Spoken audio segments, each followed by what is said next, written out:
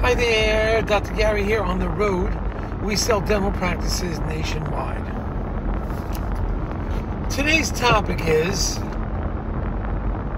both bank and attorney screw up at the closing. We'll get into what happened. Right now, we are nationwide in multiple states selling dental practices. We have 10 employees, including 2 CPA accountants, all here to service you. You can reach us from, I think it's 8 a.m. till 9:30 p.m. every day, East Coast time. Our number is 201-663-0935. And the websites are dentalpracticeguide.com or nationwidedentalpracticebrokers.com. So give us a call. I'll be more than happy to help you. Now, as far as the what happened today, you find this pretty interesting.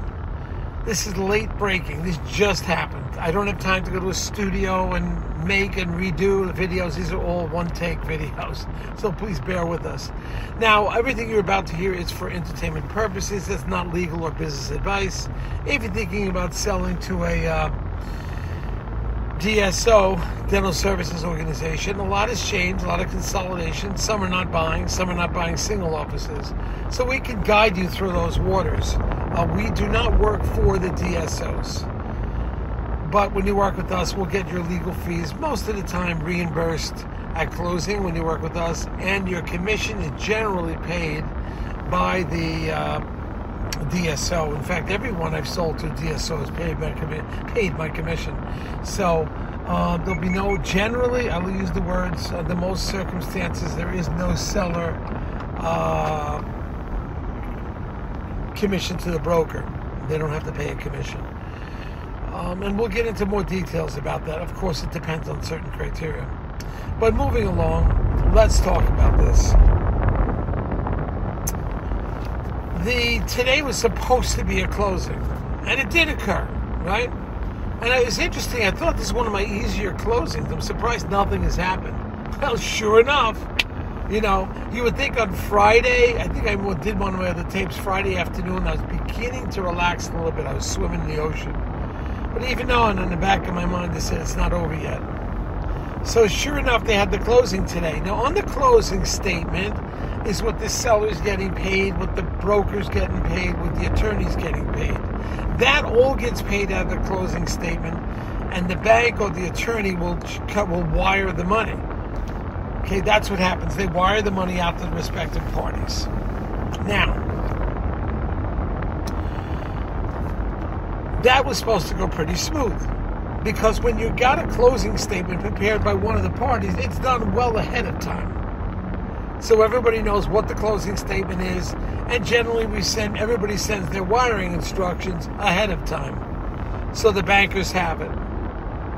So they had the closing today, and I get this note, Dr. Gary, we didn't receive your wire instructions, therefore the bank said they have to disperse funds today, and we've sent the seller essentially your commission instead of deducting it for her. You'll have to collect it from her. And also the attorney. This would have been the seller's attorney.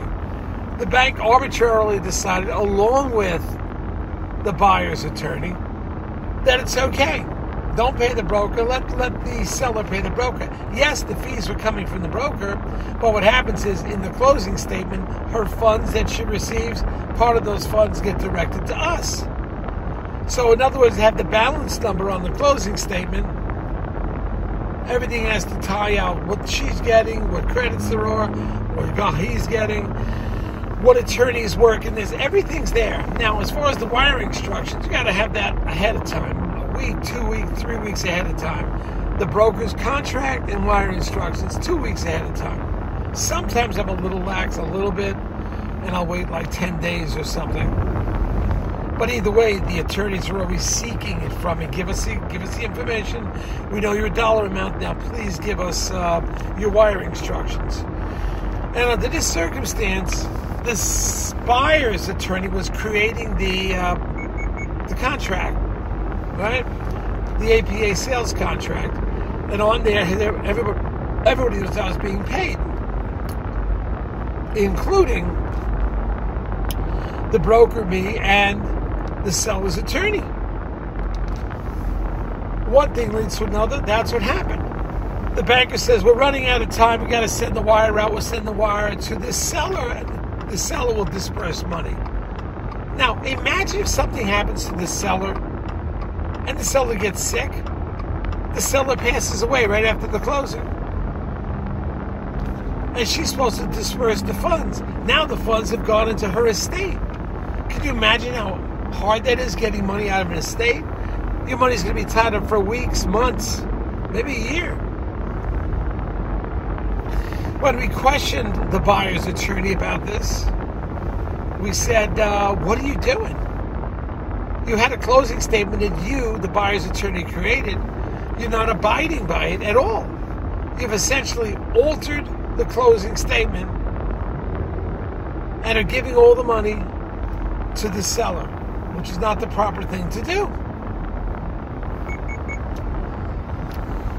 Their response was, well, we sent the message out to Dr. Gary last week that we needed his wire instructions. And he didn't respond. So therefore, the bank needed to close, and that's what we did. I'm like, are you freaking kidding me? Maybe call me once or twice. Maybe there's like 30 emails going back and forth, and one of them I think is going between you and the other attorney. And I may have missed it. I'm pretty much on top of my game, but occasionally I miss something. And they were very cavalier about it. Well, don't worry about it. They told me, you get it from the seller. I'm like, yeah. Now I have to hunt for my money from the seller, who's older, probably has never sent a wire before. It's not fair to put the seller under that kind of pressure. Can you send me the wire somehow? No, we don't have the money in our account. It's gone. You're going to have to talk to the seller. It's really not our problem anymore. I'm like, you got to be freaking kidding me. Now, how fast do you think I'll be sending this attorney another referral? And how much do you think I'm going to quietly, indiscreetly, badmouth? I'm like, how could you do this? You created this closing statement. My name's on there. It says how much I'm getting paid. And you decide, because you called me once a week ago and I didn't respond, that it's okay to take it into your own hands and decide what will happen to the broker's commission. Meanwhile, the brokers will put the deal together. This is ridiculous. I'm telling them. What a day it was. What a day. Didn't know about anything. Sailed through the weekend with a little bit of comfort on Friday. But I always knew in the back of my mind there's a possibility the deal's not going through. It always seems to be 70-30 or 80-20. 80% it's going through, 20% won't. Or 30% won't. It's terrible. Now the attorney's not paid, I'm not paid. So what did my attorney, who I recommended in the past, representing the buyer, do? Representing the seller? What do you think he did? He stepped up to the plate and said, Dr. Gary, I'm going to send you that commission out of my own funds, and I'll get all the money from the seller. Now, there's a guy that steps up to the plate. I thought that was great, and that's what he's supposed to do, because he knows my business is worth more than a couple grand. So he did that. He stepped up to the place. We still got to figure out what's going on with the bank, why they even permitted this. Why weren't they looking for the email addresses 2-3 weeks ago? Why weren't they searching for it?